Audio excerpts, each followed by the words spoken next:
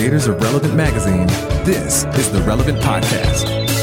You can knock me off my feet, but I won't stop now. You can take a seat. You can knock me off my feet, but I won't stop now. You can take a seat. You can knock me off my feet, but I won't stop now. No, I won't be beat. You can knock me off my feet, but I won't stop now. You can take a seat. It's Friday, March 1st, 2019, and it's the Relevant Podcast. I'm your host, Cameron Strang, and here with me in our Orlando studios, back from La La Land on the ones and twos, is our illustrious engineer, my brother, Chandler Strang. Hello. Over there on the Skype line from Loverland, Virginia. He's out of practice. Did you catch that? I did. It sounded like, Chandler, are you out of breath for some reason? Did you run back from LA just in time to make podcast? It was just one step short of like, I'm on a podcast. Yeah, he's like, hey guys. Hello, everybody. Hi, it's me. On the Skype line from Loverland, Virginia, that's Jesse Carey. Hello. All the way from Gatorland, Florida, Eddie Big Cat Kaufholz is joining us on the Friday show. How fun. Yes. And sitting in, well, I guess you're sitting in for Annie because Annie is out on assignment today. Right. She's out on assignment. She's got like a reporter hat on and a notebook, and she's like, She's going to be like Chandler and comes back from wherever she is with the 27 new tattoos. oh yeah, we're going to talk about all that in just a second. That's our first whole segment. And from Nashville, Tennessee, our senior editor, Tyler Huckabee. Hey, everybody. Well, today's show is brought to you by our partners. I'm excited about this one. Our partners at World Vision and their upcoming initiative, the Global 6K for Water. So World Vision's Global 6K for Water is a one-day event coming up in May where people from all over the world walk and run 6 kilometers in their own neighborhoods to bring lasting clean water to children in need. Every step you take is one they won't have to. So why 6K and not a 5K? I was going to right? ask. It's 1K better. 6K is... You want that bonus K. Yeah, 5K is for other organizations. This is just a little bit better. The 6K is the average distance women and kids in the developing world have to walk to get clean water. Look at that. That is crazy, especially if you've run like around a 5K and you think, man, think about doing this every single day just to get water. That's crazy. With water. Every day like, twice. Which is 8 pounds a gallon. Like, that's intense. When you walk or run World Vision's Global 6K for Water, you provide life-changing clean water to one person in need through your registration fee. So no matter where you walk or run, you'll be celebrating lives changed. It's pretty cool. I'll tell you how cool it is. Big announcement coming up in a couple weeks. Yeah. We can't give too much away. We can't give away, but I'm very, very excited about this. I have been watching the Office 5K episode almost every day to get myself in the mode for this big announcement. You know, I don't want to give. I'm gonna allude to the fact that Relevant and all of you listening might be participating in a fun way together. And I'll say this too. Last week on the podcast, I got a lot of heat for talking factually about my athleticism. Okay. In purely factual terms. I was just stating facts about my life you burned hot and my fast. athleticism. Yeah. And for any of the haters that have come at me since then, I will say this. You may soon have an opportunity to try to prove yourself against me head to head. In measurable. Whatever the athletic competition is, I'm confident in it. And I'll say this. Those were the words that Jesse told me. It may or may not be related to this, but if I'm in something, Cameron, I'm in it to win it. You're all in it to win it. And I will also say, as the surrogate for Annie on today's show, she has empowered me to let you all know that she's 100% in for whatever you need her to do. That's right. She'll run the whole thing. She'll do your little whatever. She's all in. Also, Eddie, you. I'm out. Nothing. I'm fine. You lost me at 5K when you put on that extra. Listen, you can put on as many Ks as you want. This is a chance for the listeners. I'm saying too much, Cameron. I'm saying too much. Cameron, you know how jazzed I am about this because this has been the works for a while. It's coming up in May. World Vision's Global 6K for Water. The next couple of months is something that we're going to be just a big announcement coming in a couple weeks. Let me just say one thing, and we can move on. Yeah. You want a piece of me? I suggest you start carbo loading now because you're going to need it. That's all I'm saying. That's all I'm saying, tough guys out there and tough girls. I don't think pounding carbs for 2 months prior to a race is going to help you. Yeah. You're going to gain 16 pounds and not be able to really move. You take Cameron's advice, everyone, and don't carbo load. For me, I have started eating fettuccine Alfredo for every meal. And So we have a brand new segment, which that's why I'm here on the show. Can we play the jingle? Do we not have it? It's the Chatty's Funhouse. Yeah, it's Chandler got a new tattoo jingle. So we usually have a jingle ready, but I guess we're not playing Chandler, how many tattoos? Chandler got a new tattoo. There it is. Perfect. And plus, Chandler was in LA for about a week, right? Yeah. Chandler, how many days were you in Los Angeles? Tuesday to Tuesday, 1 week. Tuesday. Okay, so exactly a week. Was this a And multiple sesh tattoo? Was this a multiple? Yeah, over 2 days. How many tattoos did you get from Tuesday to Tuesday? And mind you, that includes 2 cross-country flights. How many tattoos did you jam into that time? Just 3. Oh, just which is 3 more than most humans get in their whole life. That's true. So tell me what you got and why, and what of them were premeditated and what was just like you saw it on the wall next to the Tasmanian devil and you're like, yeah, put that on. Yeah, put that, slap that MAGA on there. Yeah, right, exactly. All right, what was the first one you got, Chandler? I didn't. They were not premeditated. I showed up. So hold on. You didn't think through something that you were going to wear for the rest of your life. No, I went to artists who I follow and respect, and I chose from pieces that they had made. They only do them once, so it's they do them once. So a foghorn leghorn, really right. winding up for that pitch. exactly. Yeah. Full wind up foghorn Gangster leghorn. Tweety Bird with like the sagging tips, like the jinkos. It's like for people that live in fancy craftsman homes where like the crown molding thing is like destroyed after that. So no one else can have it in their home for that. Right. So this is like, this is so Chandler, in this metaphor, your body is a craftsman home.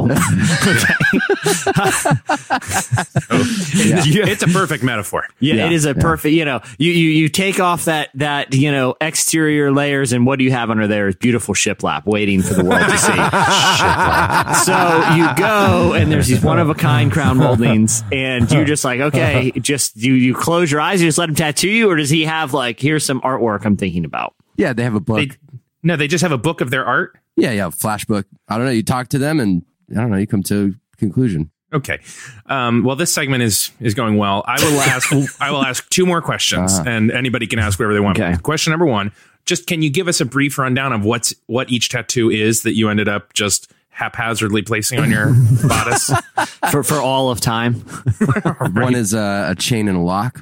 One is a switchblade, and one is a woman's head. Oh, Wait. Yeah. Wait. Are these? Is this like cave drawings where they all tell a story connected?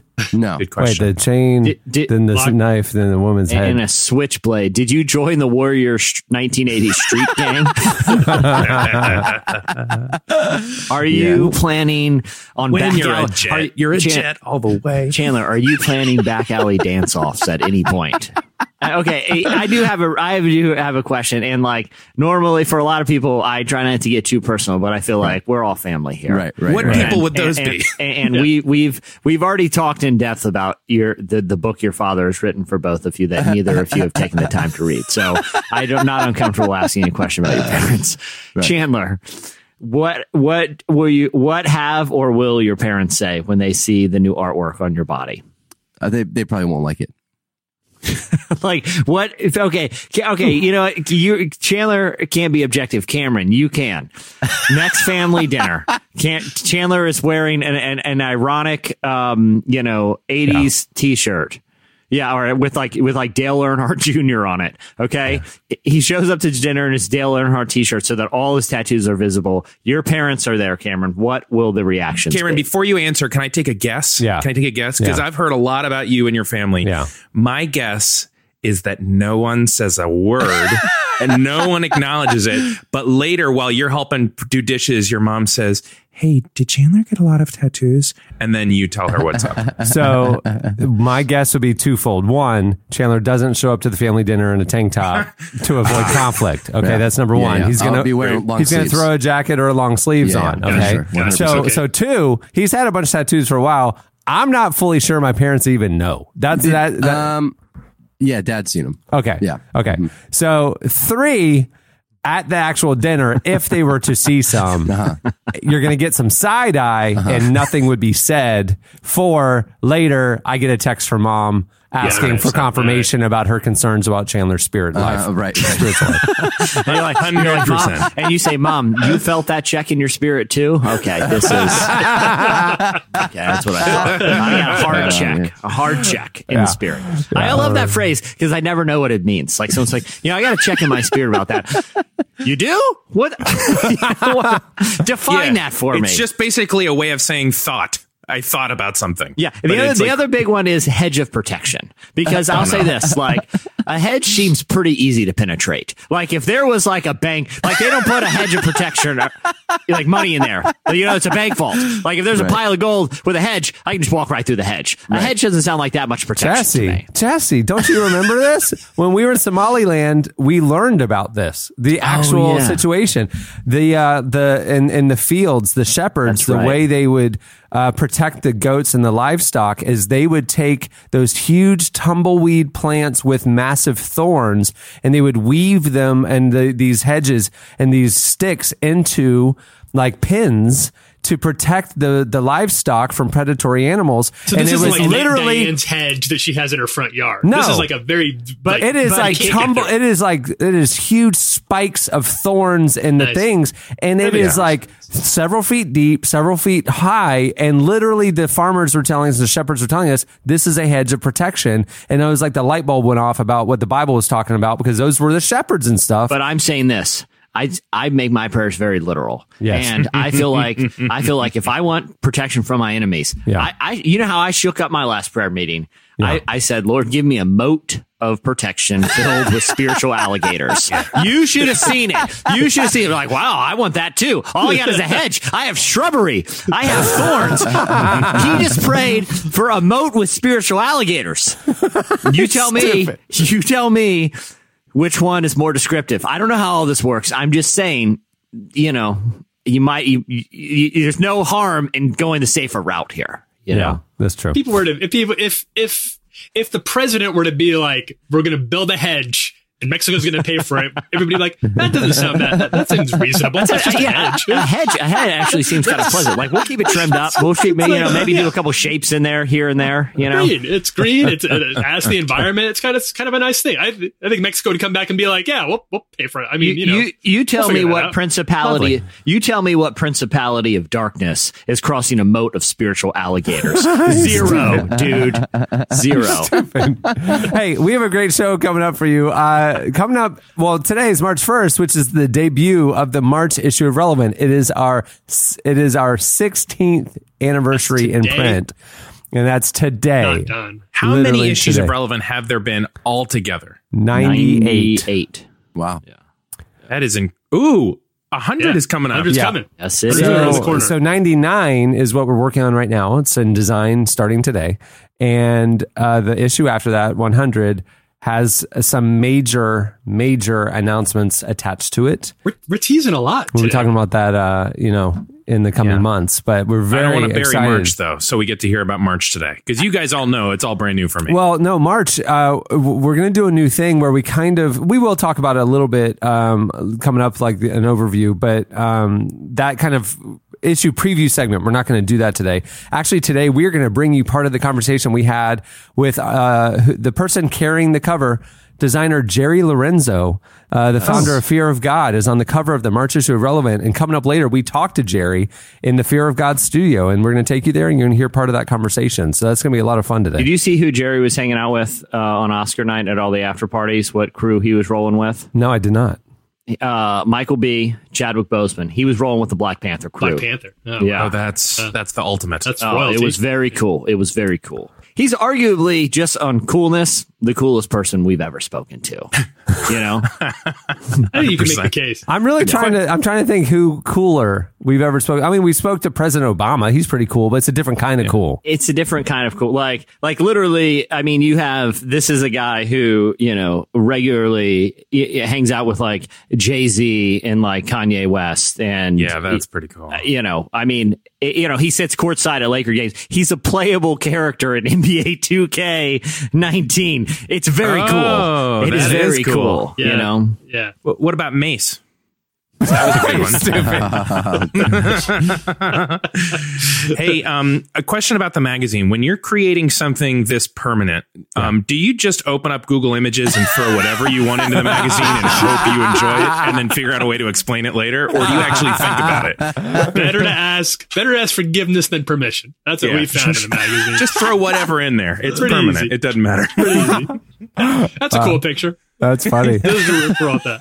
It's only for life. Right. What does it matter? Oh, yeah. So that's coming up later on the show today. So stay tuned for that. And it'll be our new segment where we don't just toss to a pre-recorded interview, but we actually kind of integrate it into the show and talk about it as we're listening to Jerry and stuff. We've gotten good feedback about this new interview approach over the last few weeks. So we're going to keep it rolling. And Jerry Lorenzo is coming up later. All right. Well, moving the show along. Stay tuned. Up next, it's the Hot List coming up.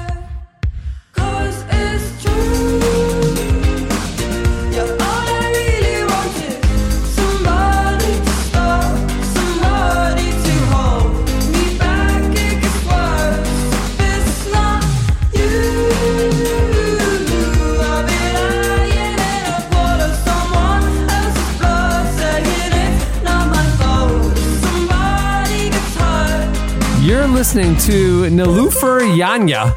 The song is Tears. At the beginning of I know I nailed that pronunciation, by the way. Yeah, I was going to ask, how confident are you? Yeah, well, there's a lot of umlauts. There's a lot of umlauts involved. I'm not confident at all. Anyway, at the beginning of the podcast, you heard Soak with Knock Me Off My Feet. Okay, it's time. I just breezed right through that one. All right, it's time for... Coming in at number 5 this week on the Hot List, President Obama, the second coolest person we've ever talked to, encouraged young people to go against the grain in pop culture and lift people up instead of putting them down. He and Steph Curry led a town hall meeting for his organization, My Brother's Keeper, which sets out to, quote, address persistent opportunity gaps facing boys and young men of color to ensure all youth can reach their full potential. In a wide-ranging discussion, which you can watch at relevantmagazine.com, President Obama discussed perceptions of success in pop culture and why true success is about more than showing off wealth, but being able to help others.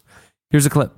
If you're confident about your strength, you don't need to show me by you putting somebody else down. Show me how strong you are that you can lift somebody else up and treat somebody well and be respectful and lead in that fashion. So, anything you want to add, sir? I've just been mentored right there. Okay. That's amazing. There you go. Good stuff. Interesting little side note, little behind the scenes there, guys. You know, today's Thursday. It's the Friday show. We're recording the day before. I don't know if people know that we do that sometimes, but we do that sometimes. It's the day before. I'm wearing an Orlando Magic shirt right now because tonight our good friend Steph Curry, who we just was associated with that clip, is coming to play the Orlando Magic tonight. And it's the Warriors Magic. And guess who's coming in and flying in to go with me to the game? Steph Curry's good friend, Abner from Johnny Swim. So Abner is literally flying from LA to Orlando today to go to the Warriors Magic game with me tonight. And he's flying home tomorrow. Am I allowed to say who you're having dinner with this evening? That's what I'm saying. Here's the deal. He's best friends with Steph Curry. And we're going to the team dinner after the game. And Abner's been texting me that I have to cool it during the game or else we won't get invited. Oh, that's or true. Are you not going to, I would hope you're not going to wear an Orlando Magic shirt. Oh, heck yeah, I'm wearing an Orlando Magic shirt. To the team dinner? To the Warriors team dinner. Just step back from it. I mean, it's the Orlando Magic. I don't feel like Steph Curry is going to feel a lot of shade. Like, yeah, I get it. You got to root for the home team. It's not like you're wearing like a Lakers jersey or something. Yeah, the Rockets or something. Yeah, I'm not going to wear a random Rockets jersey to the Magic Warriors game just to stick it to Steph. Yeah. Yeah, it's like wearing an Orlando Magic shirt. It's like wearing a Boys and Girls Club shirt or something. Nobody's going to get upset at you. It's philanthropic.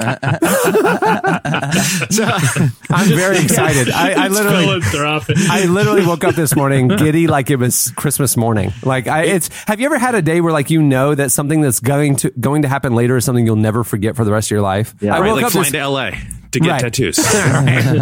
You'll never forget it because he has to look at it in the mirror. Right. Yeah, no, I am so excited right now. If somehow the Magic pull off an upset, are you going to change shirts? That seems advisable because that seems like you're rubbing it down. That's true. Then you're just rubbing salt. You might need to have just a backup shirt because that's no longer wearing your church rec ball T-shirt to the Olympics. That's clearly just throwing shade after a tough loss. I don't have another shirt here. Like I'm literally like I'm not going home. The arena's right there. Inside out.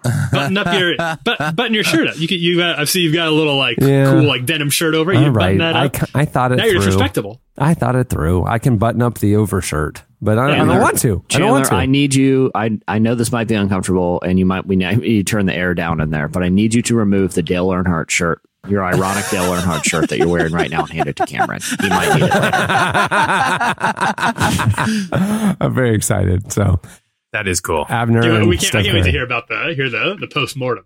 Yeah. Well, went down. If the Magic win, it'll be a lifelong memory. If the Magic lose, it'll just be like, I'll just sit there quietly. You know what I mean? If like, it wins, it'll be a lifelong memory for Steph Curry as well. Like, what are the chances? Oh, stop it. Respectfully to our Magic. I don't need to worry too much about I understand. The good news is of all the hothead players that I yell at, Steph Curry is not one of them. He gives 50 points and a triple-double, it is the most beautiful form of basketball. You just sit back and go, I'm watching greatness. You don't like yell at them. You know what I mean? You yell at KD or Steph or Draymond Green. But the hotheads, the cupcakes. You're watching history. You're watching like a defining moment in the game. You're aware of it too. I mean, it's just like watching late Jordan or something. You're going, I'm going to appreciate this. So I'm not going to yell at stuff. But I'll yell at the Warriors. So I'm not going to yell at stuff. Coming in at number 4 this week, Stephen Colbert and Conan O'Brien got emotional discussing how their Catholic upbringing influenced how they thought about suffering. The Late Show host was recently a guest on Conan's podcast. Oh, how the mighty have fallen. And the two started talking about their faith backgrounds. We're on a podcast right now, by the way. Hey, I wasn't formerly the host of The Tonight Show, and now I'm podcasting, just FYI. Yeah. Okay, but still. Both grew up devoutly Catholic. And at one point, Conan discussed how he always believed that suffering was required of him, and comedy would sometimes feel unnatural. In response, Colbert opened up about the death of his own father and brothers at a young age, and why for a long time he thought it was necessary to suffer like Christ suffered, to truly honor their memories and to be able to move on to the next chapter in his life. Here's a clip. I am also a Roman Catholic and 11-year altar boy and very devout household, and the image of Christ on the cross is the highest aspiration, is to be able to take up your cross and to alchemize suffering into gold. Yes. But you can't have gold without the suffering. And, to the point where I had a magical thinking. Yes. I had a magical thinking about suffering and about forbearance and patience. I'm not going to say virtue because the other virtues don't mean as much, but patience and forbearance of suffering. I actually kind of got emotional listening to this interview, and I was not expecting that because I've listened to a couple of Conan's podcasts, which in fairness, he is pretty self-deprecating about the podcast thing. I was listening to one the other day where he was talking about sometimes, the guest was like Jeff Goldblum, and Jeff Goldblum was like, sometimes my wife, she's just grown very wary of my jokes all the time. And it's like, okay, I get the shtick. And Conan's like, that's how America is with me. He totally is like, self-referential and self-deprecating. But so I went into this because I listened to the one with like Will Ferrell that was really breezy, and a lot of like the Jeff Goldblum one is just like totally insane. And there are literally points actually right before the point of the clip we just listened to where they stop because Colbert's tearing up. And they both talked about how how important not just ideas about suffering were, but how their faith informed how they view the ideas of sort of like bearing burdens, and when bad things happen, almost feeling like you deserve them, and what it means to pick up your cross and actually carry it. Eddie, you listened to the full conversation too, as well as that clip, right? Yeah, I mean, I think I was surprised at Stephen Colbert has so many different gears that I was really surprised at how off he was. I mean, he got deep into like the philosophy of life and death, and I found it to be off. Why do you say off? Like, because he's like some people like there's the stage. I mean, like the stage version of him off and the spotlight. Yeah, sorry, I didn't mean like weird. I meant like just not in character. And I always thought, well, he's not really in character in his show, but I mean, he was really. And it was interesting to me, like how he was able to tame Conan a bit. Like it was like, we're going to either talk real or we're not going to do this at all. But he didn't really allow for much shtick. But it was, it was really.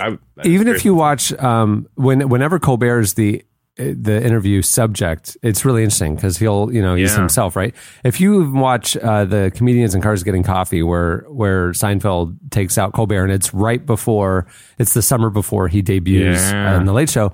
It's even then he's feeling it out. They weren't friends, so he's like feeling out Seinfeld of like, are we going to go there? Or are we going to stay surface level? And like throughout the episode, and Seinfeld honestly stays surface level, and like you see Colbert wanting to go a little deeper, and then just kind of go, okay, well, I guess we'll just talk about doing comedy. You know what I mean? It's like, but it's interesting that he's I think just naturally just somebody who wants to pontificate about the deep things, Well, and he talks about that, like how early on he wanted to be like this brooding actor. And how at one point, when, he kind of started leaning more towards not even comedy, but improv for the exercise of, he got recruited to be a part of, I think it was Second City in Chicago. And I want to say it was like Amy Sedaris, who he's telling a story about, and how Amy Sedaris during a live performance, Colbert still thought of himself as an actor. And this was an exercise to like improve his acting ability. And Amy Sedaris said something that made him laugh and break on stage. And he walked out fuming, like humiliated that like you made me break. Like that shows that I'm not a great actor. And she's like, no, that's not comedy though. Like it's okay to like embrace humor. And how his whole life he's really been dealing with this balance of how do I carry heaviness, but also kind of, make things lighter and funnier and easier to more palatable. And it was a really fascinating conversation as it pertains to that. I saw that play out on his show a couple weeks ago. He had Ellen Page on, and she was talking about some of the discrimination that she's faced in Hollywood as an actor. And she got very, very emotional talking about this. It's very rare to see, people like crying on a late night show, but it happens on Colbert more than it does on other late night shows, obviously. And she paused a lot, and obviously television is sort of obsessed with the, you need to fill that, you need noise, you need people talking in there. We need people tune in right now. We can't just see someone crying on. And Colbert didn't do what most interviewers would do. He didn't jump in to save her or try to finish her sentences for her, but he just let her sit in that grief and pain that she was expressing for quite a while, for 10, 15 seconds, which on TV is a very long time to not have anybody saying anything. And that moved me in and I don't want to take away the power of what Ellen Page said herself, but his ability to let her sit in that grief and let her process that live in front of a studio audience and in front of all of America was very, very moving. He's a great interviewer. He's really, really good at what he does. There you go. Coming up, number 3, Serena Williams this week starred in a new ad that takes aim at the double standard many female athletes face. The ad opens with the tennis legend explaining how women athletes are often criticized for showing emotion while competing. However, she goes on to inspire young viewers to prove they are capable of doing crazy things. Here's a clip. A woman running a marathon was crazy. Officials tried to pull her off the course. A woman boxing was crazy. A woman dunking? Crazy. Coaching an NBA team? Crazy. A woman competing in a hit job? changing her sport, landing a double cork 1080, or winning 23 Grand Slams, having a baby, and then coming back for more? Crazy, crazy, crazy, crazy, and crazy. So if they want to call you crazy, fine. Show them what crazy can do. Man, that thing took off this week. It was everywhere. Yeah, so powerful. Nike has the greatest there's never been. I mean, maybe, but I can't think of anyone else who's able to go through an arc of emotion and land on inspiration like a Nike ad can. I mean, you saw it the Kaepernick campaign too. Did the same. I mean, obviously these are different messages, but the capability of going from you're watching this ad cold, you know what I mean? This is just prep, you're pressing play on a YouTube video to make you feel a range of emotion and end with inspired. It's incredible how they're able to do it and find athletes like Colin Kaepernick or like Serena Williams who are really able to put voice to this felt need that a lot of people have, you know?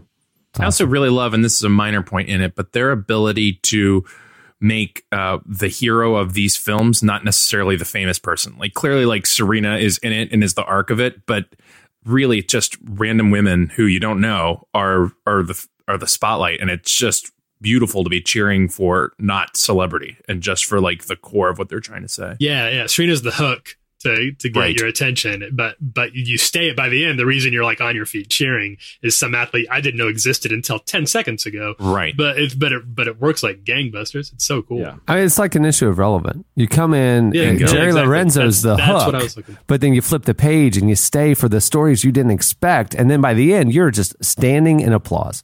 Just by the end, you're getting random articles from the magazine tattooed on your body for perpetuity. I mean, it's quite a range. It's emotional. You're spending a week in a foreign city just getting our magazine tattooed all over your body that your parents will never see. It's wow. Coming in at number 2 this week, Churches with a V instead of a U. If you're Googling them, Churches performed the song "Miracle" in an incredible collaboration with a Scottish orchestra. Here's a clip of the song. I'm not asking for a miracle. Ask me no questions, I will tell you no lies. I'm not asking for a miracle. We're looking for angels in the darkest of skies. I'm not asking for a miracle. I think it's ironic that they named themselves Churches, but then when on their first album, 7 years ago or whatever, we were reaching out to do an interview with them, and they didn't want to talk to us because they didn't want to be like people be confused that they were like a religious band. Yeah. And I'm like, but you name yourself Churches, that's your fault. It's not part of the reason our fault. I included them in the hot list, which is, we try to make it pretty clear, stuff that's at the intersection of faith and culture and social issues. The main reason it's a great song. Also, it contains the word churches and miracles. So you know what? Close enough. All right. Coming in this week, number 1 on the hot list. Kanye's latest Sunday service went viral this week. The rapper led another Sunday morning gathering that included an extended time of praise, which he helped lead with a choir and even a sermon. Several clips of the event went viral, including a head-bobbing original and also a clip of the choir's rendition of "This Is the Day." Here it is.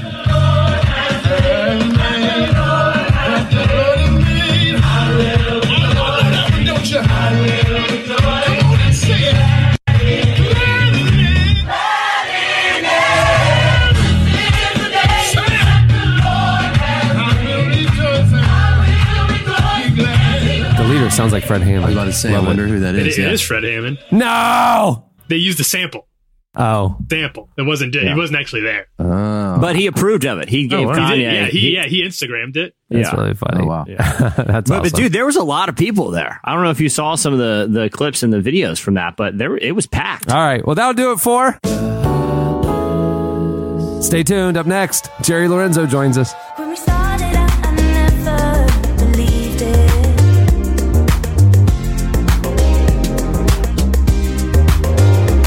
I was so hopeless when it hit. I couldn't keep up with you.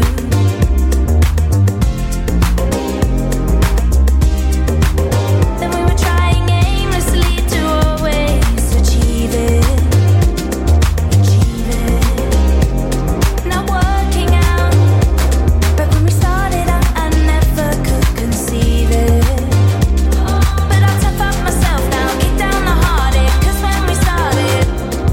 listening to Georgia. The song is Started Out. Interesting. I thought Georgia would sound a lot more murky and humid than it does. Swampy, just a little sweaty. Unpleasant. Yeah. It was very pleasant. A light little indie ditty. Not the vibe I would thought of when I saw Georgia.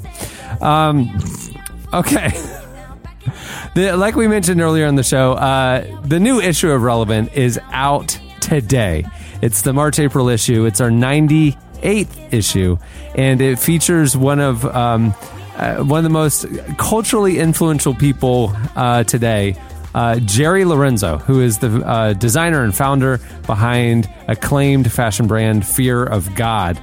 Along with recently dropping their 6th collection, they actually recently debuted a high-profile collaboration with Nike, which included the drop of the Nike Air Fear of God 1s, both in black and bone. And there are more shoes dropping. Actually, in our magazine, you're going to see for the first time the new shoes that are about to drop in April and May, from Fear of God and Nike.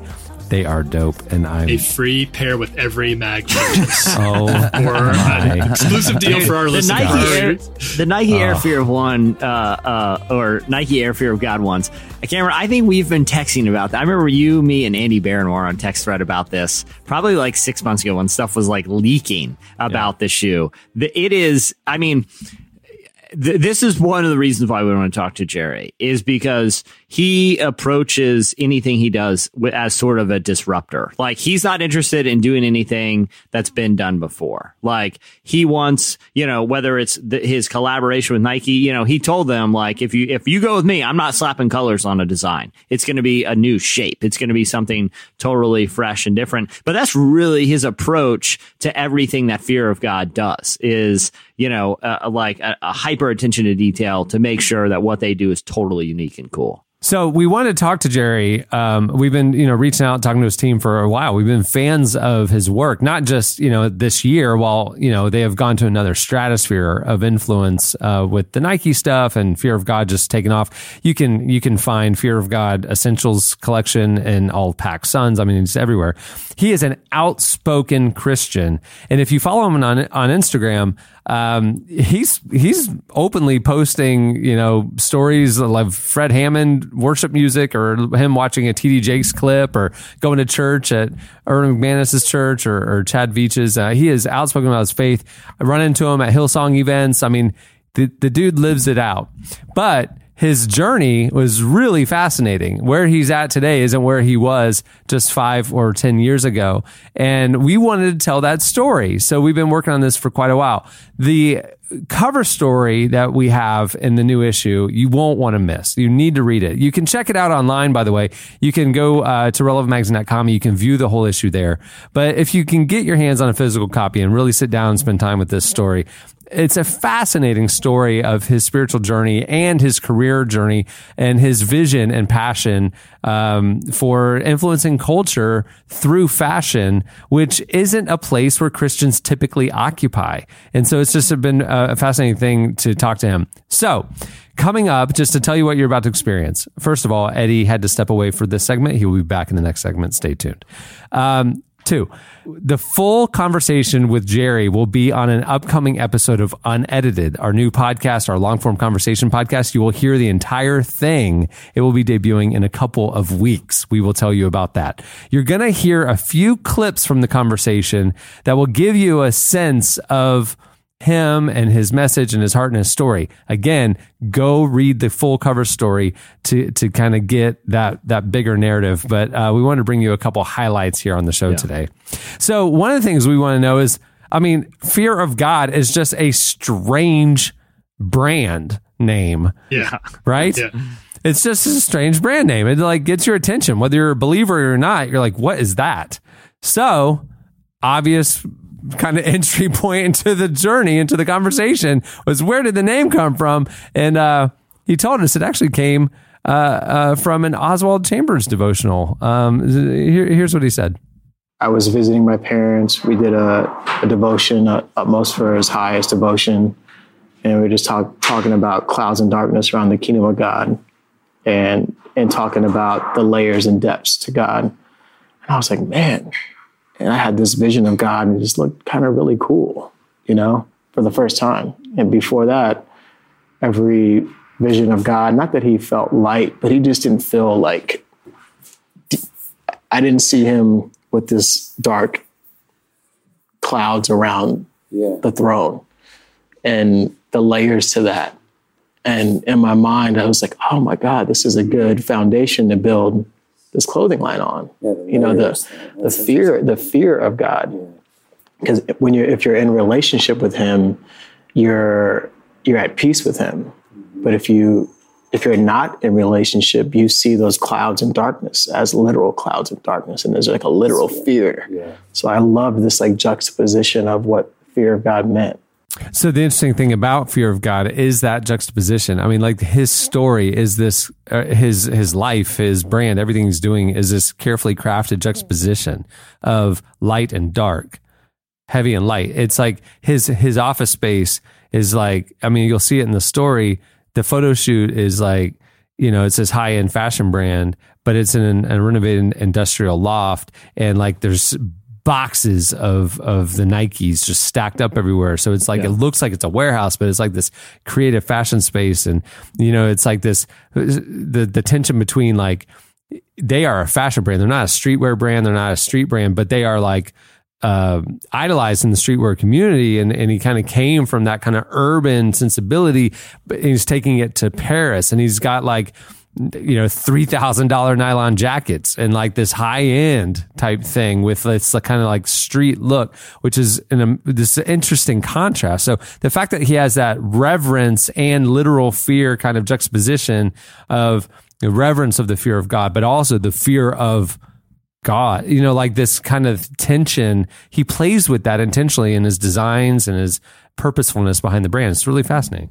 And I think before I knew the story that you told Jerry, I kind of always assumed fear of God was sort of like Chandler's Dale Earnhardt shirt, you know, like it was an ironic thing. There wasn't really a whole lot of substance behind it. And not only is there substance behind it, it's a very well thought through brand idea, and I was surprised just at how deep he went into why he picked the name. Well, and not just that. I mean, I feel like he brings that level of thoughtfulness and extreme attention to detail into everything. Like I don't, after listening to this interview, Cameron, and working on the story with the team, I don't feel like there is any decision that he makes that isn't extremely well thought out. I mean, I can tell you behind the scenes. I mean, you guys know, tell the public behind the scenes, the intentionality of the photo shoot.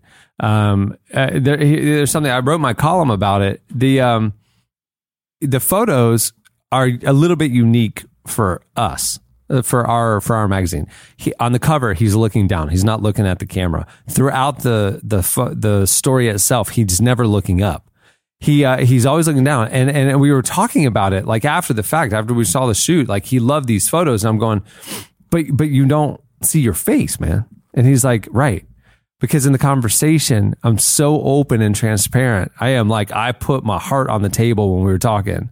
You see everything. Everything's exposed. Wouldn't it be cool if we juxtapose that with a visual narrative where there's a little bit of mystery? I'm holding something back. You aren't really sure. You don't fully ever see my face. You don't see my eyes, because the eyes are the window to the soul. I bared my soul in the conversation. And what if I don't in the photos? He thought about it at that level. Yeah. I've been doing a magazine for 15 years and I've never thought about it at that level. It was like, oh man, that's dope. Let's do it. You know, it was cool. I mean, but I completely agree with you, Jesse. Like, I don't think there's one thing about his life and his purpose that isn't purposeful, you know? Yeah. So yeah. And the product too. Like the detail in all of the stuff he does is extreme in a good way. Yeah, and the other thing we talked about a lot of stuff, but one of the things I wanted to highlight on this segment was, you know, it's unusual to as a Christian. Now we know a few Christians who are like very influential behind the scenes, like the president of Yves Saint Laurent is Brent Kreider. He's a strong believer. There's some people like that are influencers in the fashion world that are strong Christians, but there aren't that many, and it's not something that's really talked about.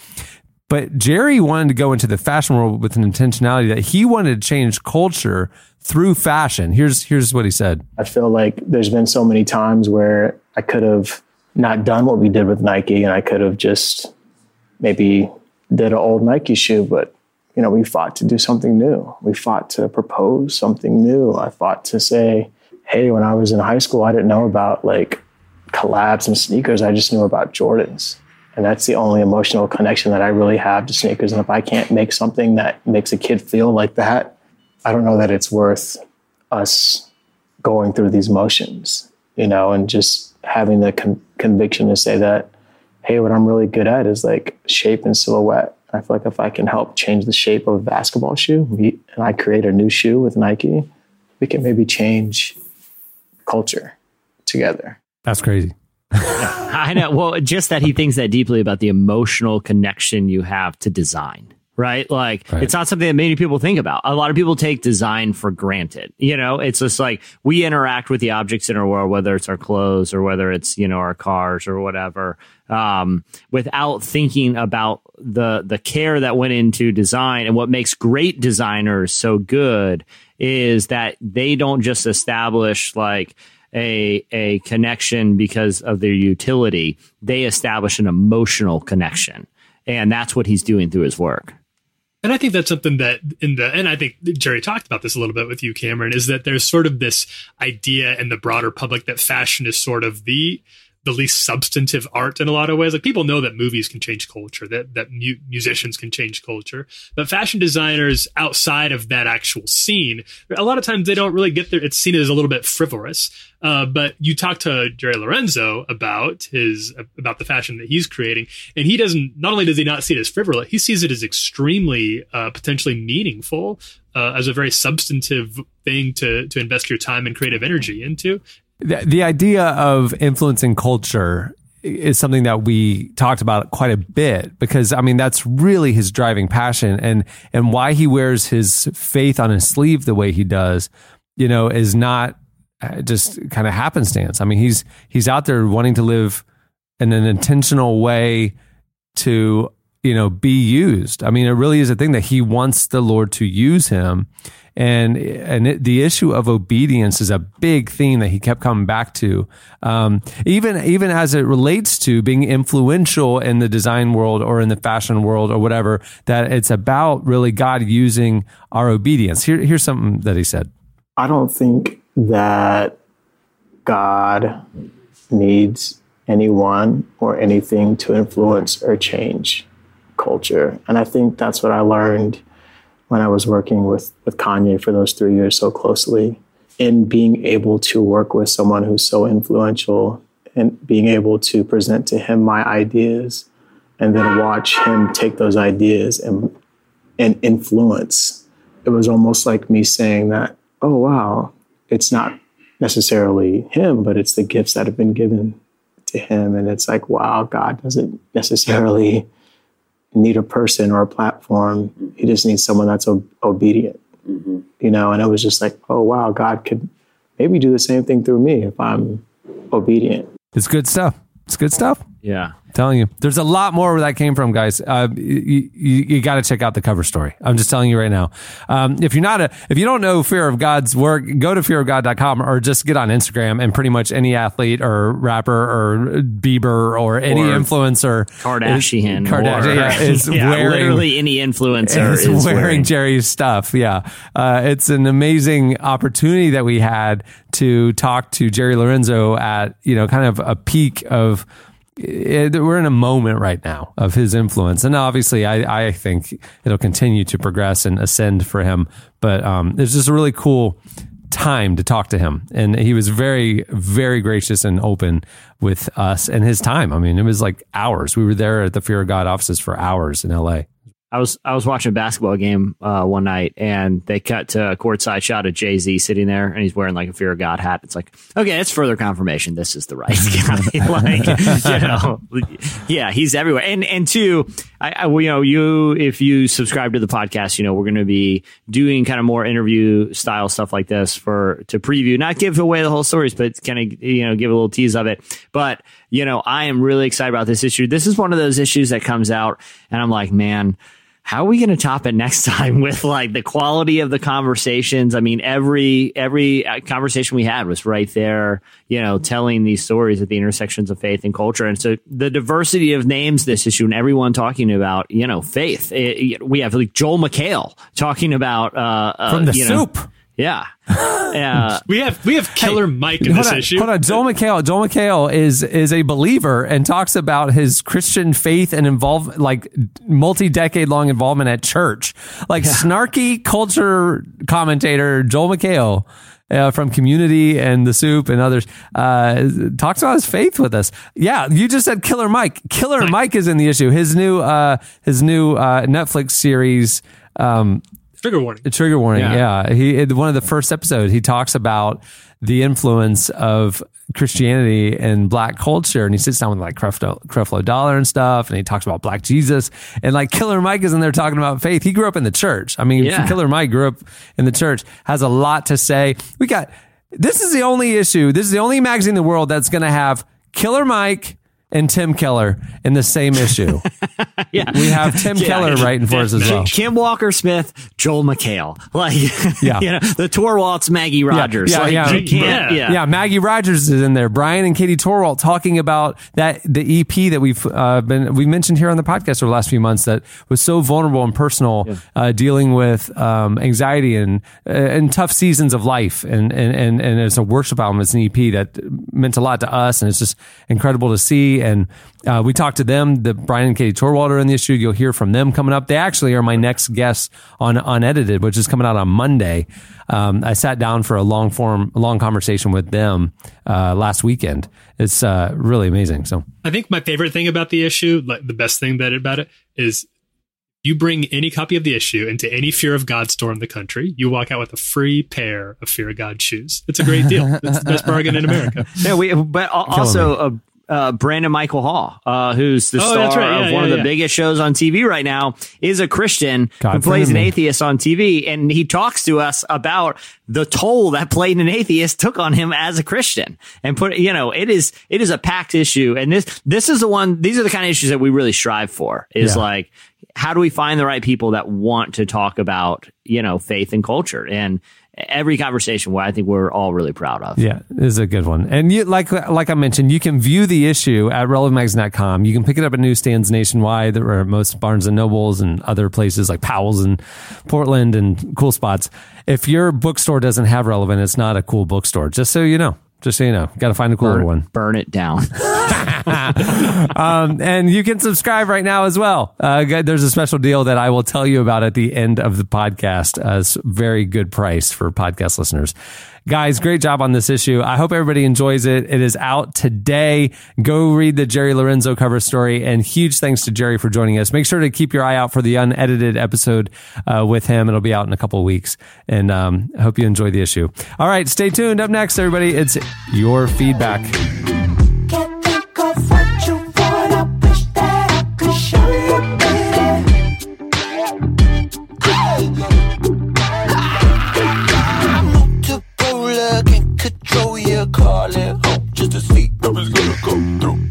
We live in a time of global and personal chaos. The world is at war because our souls are at war. Inner peace flows out of your divine intention, and that process begins with you overcoming your most frequent and fierce enemy, yourself. In his new book, The Way of the Warrior, best-selling author and culture thought leader Erwin McManus calls us to pursue peace and intention by which we discover our strength, story, and destiny. Discover the ancient codes and practices based on universal truths from Scripture. The Way of the Warrior by Erwin McManus. Available wherever books are sold.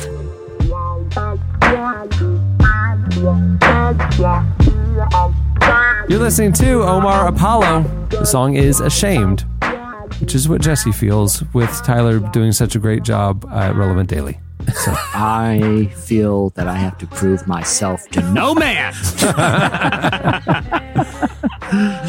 Yeah, listen, Cameron, my introduction rather than was more of a slow burn. Tyler comes in here all, flashy.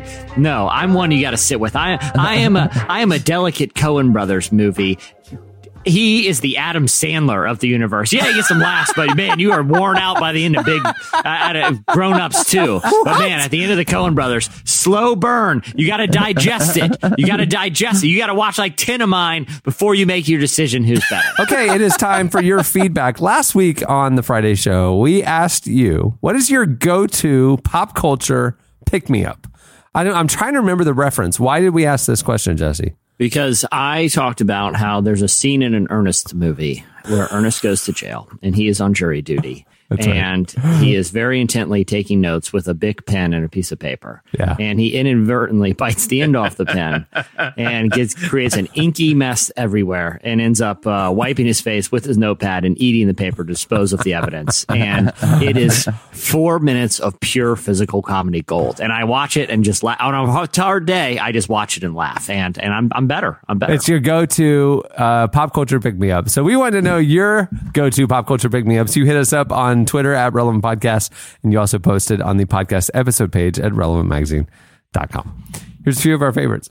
So, some of these have clips, but I'm going to start with one that doesn't, because I actually did this last week. This is from Katie. Oh. She said, "When I need a laugh, I watch the Scott's Tots episode.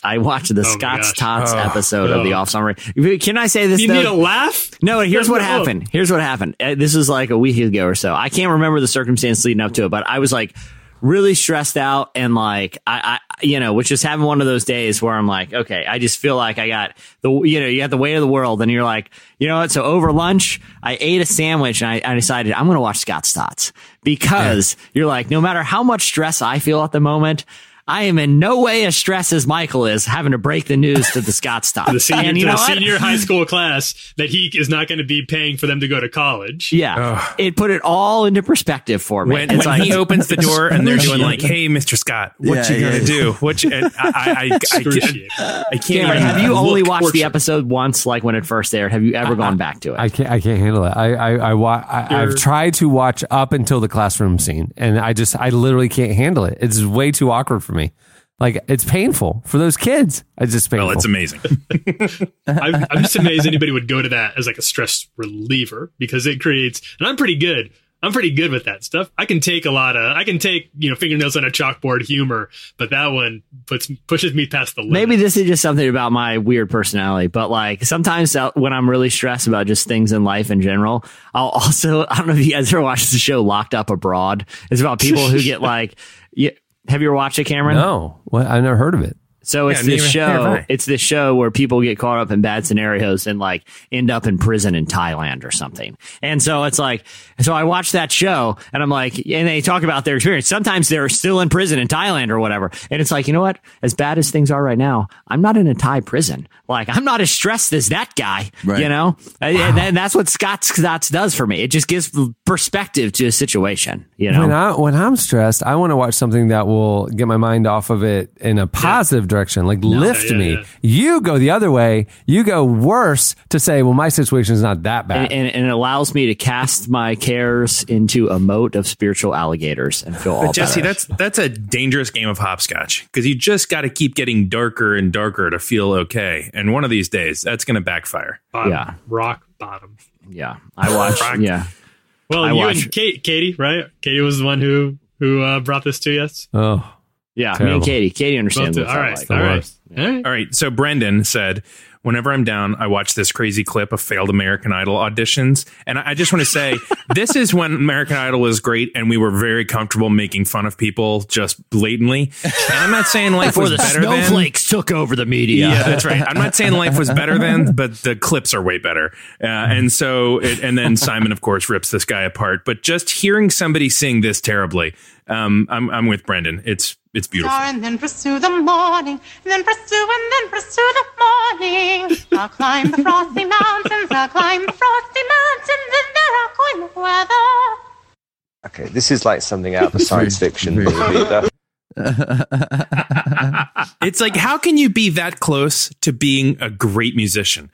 Like, it's just she's right there on the edge, but it's still so terrible. And yeah, it makes me feel good. You like that era? See, I always would skip them. Same thing. Like we're sitting here like supposed to be laughing at somebody, and 99% of those people were not in on the joke. I felt terrible. Yeah, like the ones who were in on the joke, it's like okay, fine. But like, I mean. I felt bad too, but all I knew is one more person watching and laughing in the comfort of their home will not change anything. And I just watched and laughed. It was literally a national mob of bullying. It was I know. It felt like a real release. It was a different time. See, because when I put other it's awesome, right? Okay, because when I put other people down, I feel better about myself. See, here's the thing. When I make fun of other people's insecurities, I no longer feel that insecure. So yeah, I mean, I agree. It was just quite a time. Stupid. Dan Tucker, did you? I don't know if you guys saw this one. There is a snippet of about 40. It's a video that splices together 40 inspirational speeches from movies like Rudy, Braveheart, The Muppets, Goonies. Oh, yeah. I kind of remember this one. Do you remember this? 2 minute bit, segment. And so he says, Dan stumbled on this like 10 years ago. And whenever he has a rough day, he fires up this clip and just starts to feel better. Will you fight? No! We will run! And we will live! Shame on you. This could be the greatest night of our lives. But you're gonna let it be the worst. And I guarantee you, a week won't go by in your life you won't regret walking out, letting them get the best of you. Well, I'm not going home. We've got too far! And I'm gonna stay right here and fight for this lost cause. A day may come when the courage of men fails, but it is not this day. The line must be drawn here. This far, no farther. I'm not saying it's gonna be easy. You're gonna work harder than you ever worked before. But that's fine, we'll just get tougher with it. If a person grits his teeth and shows real determination, failure is not an option. That's how winning is done. Believe me when I say we can break this army here. And win just one for the Gipper. One of my favorite parts about like the Oscars, you know, I'm not like a huge Oscars guy, but I love those montages where it's like, you know, here's, you know, 100 years of great bank heist movies or movies at the baseball park. And you're like, oh man, I just gotta go. Too. Yeah, I love those Oscar montages. Yeah, they work really well. Whenever the Magic are within like 3 points and it's like the last minute of the game and there's a timeout called, on the Jumbotron, they always play this, like a clip of all the inspirational rah-rahs. The Rudy one, all of them. And it just pumps the crowd up. By the end, we're all like, yeah, we're on a frenzy, and then we lose. So it's all for nothing. I've done this once or twice. I've turned to this clip, which I think I first discovered like college, maybe. It's been around for a long time. This was an early viral YouTube hit. But do you guys remember Guy on a Buffalo? No. Oh man, what a great clip. This was based, I believe, on some sort of real old-time TV show about a cowboy, but instead of riding a horse, he rides a buffalo around. But that was a real show. And then in the early 2000s, somebody took some of these clips and they made a theme song out of it. Chandler, do you have that teed up? One day the guy on the buffalo was cruising around through the plains, seen a bear, and he thought to himself, oh man, I gotta get away from the bear. Hope he don't chase. Oh no, he's gonna chase me. Oh no, I better just turn around and chase him back. 'Cause guess what? I'm on a buffalo. Hey bear, bet you didn't know you was chasing a guy on a buffalo. Look out, just watch it. So that's a very, very good. There's a lot of them, and I agree with Matthew that is a great pick me up on a stressful Thursday afternoon or whenever you happen to come across it.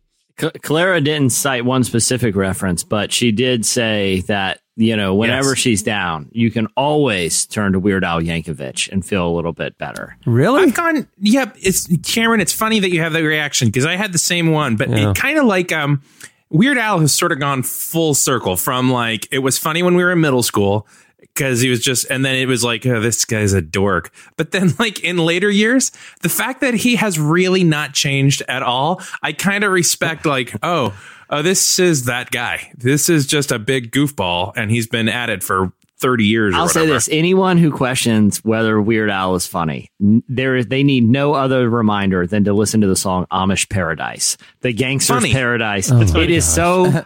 Cameron, do you remember Amish Paradise? Right? Yeah, of course I do. I mean, come on. Well, I think what made it's Weird low hanging Al, fruit. so it's low hanging fruit, but it's funny. Weird Al, what elevated Weird Al for me was when YouTube came and then everybody started trying to do what he did, like do the clever parodies of pop songs, and they all suck. They're all bad. Yeah. And then you go back and you realize that what Weird Al did, he made it look easy, but what he actually did was pretty tough, and not many people can do it as well as he did. So I agree with that. I think Weird Al was good at what he did. We talk about pop culture every week for hours on end, and I have never seen Cameron's face turn in revulsion to a dimension of an I think it's like he did with Weird Al. I think the problem is it's getting dangerously close to giving away some of the 100th magazine kind of news. We don't want to release the cover. We don't want to tease we don't want to get into the Who's cover. Yeah, the Weird Al guest edited issue 100. Yeah, the polka edition. So dumb. He doesn't claim to be cool, but I mean, look, I'm not saying it's the greatest comedy ever, but it is. I still laugh sometimes watching Weird and Al. we'll hear everybody who hasn't heard Amish Paradise. You'll hear it as the rollout of the show, so we got that taken care of. Oh no, yeah, that's true. All right, well, that'll do it for last week's feedback. It's time for this week's editorial question of the week. All right, well, if you grew up with a conservative family, there has been guilty. A time or two, you might have stretched your wings of independence in a way that they might not condone. And so therefore, the next time you're with your family, you might have had an awkward conversation or interaction about your choices. We might be talking about Chandler's tattoos. We might be talking about, Cameron, didn't you see the film Titanic with your parents? Oh my gosh. My dad and I went, and man, I was in high school. Like one of your French girls, Jack. And, I did it too. My dad walked us out. In the painting scene was... walked us. Yeah, he walked me out. My dad's a listener now. Hi, Dad. I remember that. Hey, Dad. Love you, man. Remember when you walked me out of Titanic? For the whole theater? Sold out. Big movie. A lot of people there. A lot of friends from school were there, yeah. If we want to know your story of an awkward interaction or conversation with your parents that are on the level of my parents asking Chandler about his tattoos that they don't endorse. Right. Not something horribly tragic or life-altering per se. Yeah. We know you've had a lot counselor. I know there's been some real terrible stuff, and you should talk to somebody about that. You should not talk to a random podcast. Eddie, did you have one that you wanted to share? When we were scheming this up, did you have one that came to your mind? Oh my gosh! I mean, I got a lot of piercings. Like I got my ear pierced and didn't tell them, and eyebrow pierced and didn't tell them. Did you take it out when you would see them? No, it was like, I think for the first day I was like trying to do like a Band-Aid, and I was like, I cut my eyebrow or whatever. And my mom was finally like, what is going on? And my parents were not at all conservative, but it was still fairly shocking. And they do like your family, Chandler, Chandler and Cameron. It's just an ice cold silence for days and days. And that's when you know you've really done something. Eddie, do you have pictures of you with an eyebrow ring? Because I would pay a lot of money for that. I will tell you, it was I don't think I do. And I will tell you, it is 1,000 times uglier and stupider than you ever thought. Just on me. Other people, cool. Because like, one, I still have glasses on. Two, I still just kind of look like me now. It's like, it was the dumbest thing. It was really so dumb. Nothing wrong. No. I got a tattoo when I turned 18. Okay. Oh. Yeah. I was still living back at the ranch back there in Nebraska. No, I wouldn't say the parents were thrilled about that, but it wasn't a blow up or anything. Yeah. Oh, really? I told you about the time I didn't graduate from college, but didn't tell my parents, right? No. That was a shocking one. What? So I find out like a week before I'm to graduate from the University of Florida that like first semester 4 years ago, I missed I forgot to register for some class. And I'm like, well, certainly. Okay, well, I'll just walk and figure out the class. And so we're in there in the arena, ready to go. I have a cap and gown on. And my mom, I get my cell phone rings and she's like, hey, we're up here. Why isn't your name in the bulletin? Like I had not graduated from college at all. Like this was literally just me. It was just me buying a cap and gown from the store and walking across the stage. Like, by the way, anybody can do it. If you just feel like feeling what it might be like to graduate, you can just go ahead and do it. And that was a moment where it was like, yeah, I forgot to tell you, I still have to take a, whatever silly class this summer. And again, total silence. That's like a great sitcom hijink. Trying to fool your parents and thinking that you'd graduated from college. That feels like a good 25 minutes of plot there. Yeah, it was super cool because my elderly grandmother had made her way up for it, and it was like quite a thing. Wow. To make it worse, in all his graduation photos, Eddie does have an eyebrow ring. It's just an open wound. It is the ugliest, dumbest thing you could have ever seen. I love it. All right, so hit us up at Relevant Podcast or tell us your longer stories by posting on the podcast episode page at relevantmagazine.com. This is going to be fun. We've all been there. I'm not sharing mine, but we've all been there. You're not even sharing yours? Oh, no. You don't have like a softball one that you could do? No, we're good. That means there's 1,000 of them. He's just like, I was really racking my brain. I choose not to share this. All right. Many thanks to Jerry Lorenzo for joining us. Make sure to check out his cover story in the brand new issue of Relevant. It is out. Follow him on Instagram at Jerry Lorenzo. You might see a couple of posts about our cover story in the coming days. And many thanks to World Vision for making the episode possible. Stay tuned for some big news about Relevant and the World Vision Global 6K for Water. 1K above the rest. That's World Vision's new slogan. We're a K better than everybody else. Yeah, we got to get like stickers for your back car window. They have like 23.2. We'll have 6. Yeah. 6. It would be nice to just do the extra 1K. I could get behind that. Like if I do the 5K and then Eddie, you can come in and do 1K. I will just gently stroll the last 1K, which I guess I don't know metric, but I assume it's a quarter of a mile. When I am pulled up to the Olive Garden grab and go window for my daily and nightly pasta intake, I want everyone in the parking lot to see that I'm preparing for a 6K. And the sticker would be nice. That's funny. Hey, a couple of notes before we wrap it up. Remember, Relevant Daily every morning, live on Facebook and rolling out to other platforms as well, like Periscope and YouTube. We have Relevant Daily. It's the stories you need to know each day at the intersection of faith and culture, all in about 10 minutes. You can watch us daily, subscribe on YouTube, and there's also an audio podcast that you can subscribe to wherever you listen to your podcast. Just search for Relevant Daily. Join us. I like that daily thing. It's real cool. I've really enjoyed it. Like I have nothing to do with it, so I can just enjoy it. And it's very good. Very high production value, of course. Objectively, yes. Cameron's on it every week. There's only one every episode. There's only one factor that is different. Who is better, me or Tyler? You have to say. It's 100% Tyler. And you know how much I love you. I love you so much, but it's Tyler. I don't think you just Mike Chandler. There is Mike. Okay, we've done like 2 weeks of them so far, and probably about 75% of them have been Tyler, just because of scheduling reasons. And Jesse has made a joke of this fake competition between the two of them, right? But there is a difference between the two of them when they come on the show. Maybe I'll just let the listeners watch and see if they can spot the vibe. Don't tease it out. I'm so curious. Let's hear it. I've observed the difference. When Tyler's on, he's like the buttoned up Tyler. He's prepared. He's insightful. He's bringing something. He's delivering the information. When Jesse comes on, he's not sure if he's buttoned up Jesse, which is funny. I mean, it's funny to watch him be like serious, or is he podcast Jesse? And he goes back and forth between the two. And it's funny to figure out, to watch him live, trying to figure out what is this and who am I on this thing. Jesse's eyes rolled so hard that he threw the Earth's orbit. Some of us, believe it or not, are capable of emotional complexity, of a range of intellectual, grappling. Some of us are more than one-dimensional people. Some of us are. A lot of people are, like Stephen Colbert. They have one note and they're okay at it. Some of us play the full guitar lick, if you know what I mean. Yeah. Every note. Hey, the new issue is out now. You can pick it up on newsstands nationwide. It's in most Barnes and Nobles and other places. You can also buy the individual copy at Relevant Store, store.relevantmagazine.com. And if you want to subscribe, if you subscribe now, you will get the new issue included with your subscription. And we are doing a podcast fan subscription sale.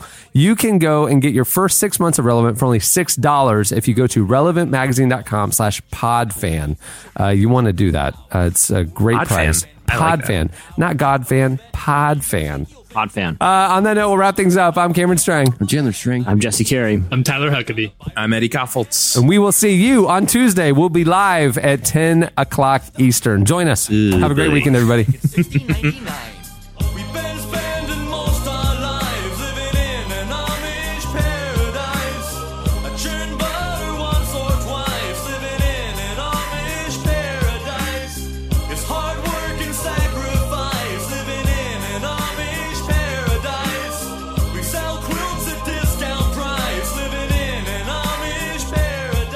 Thank you for listening to the Relevant Podcast. If you like what you heard, be sure to leave us a review on iTunes.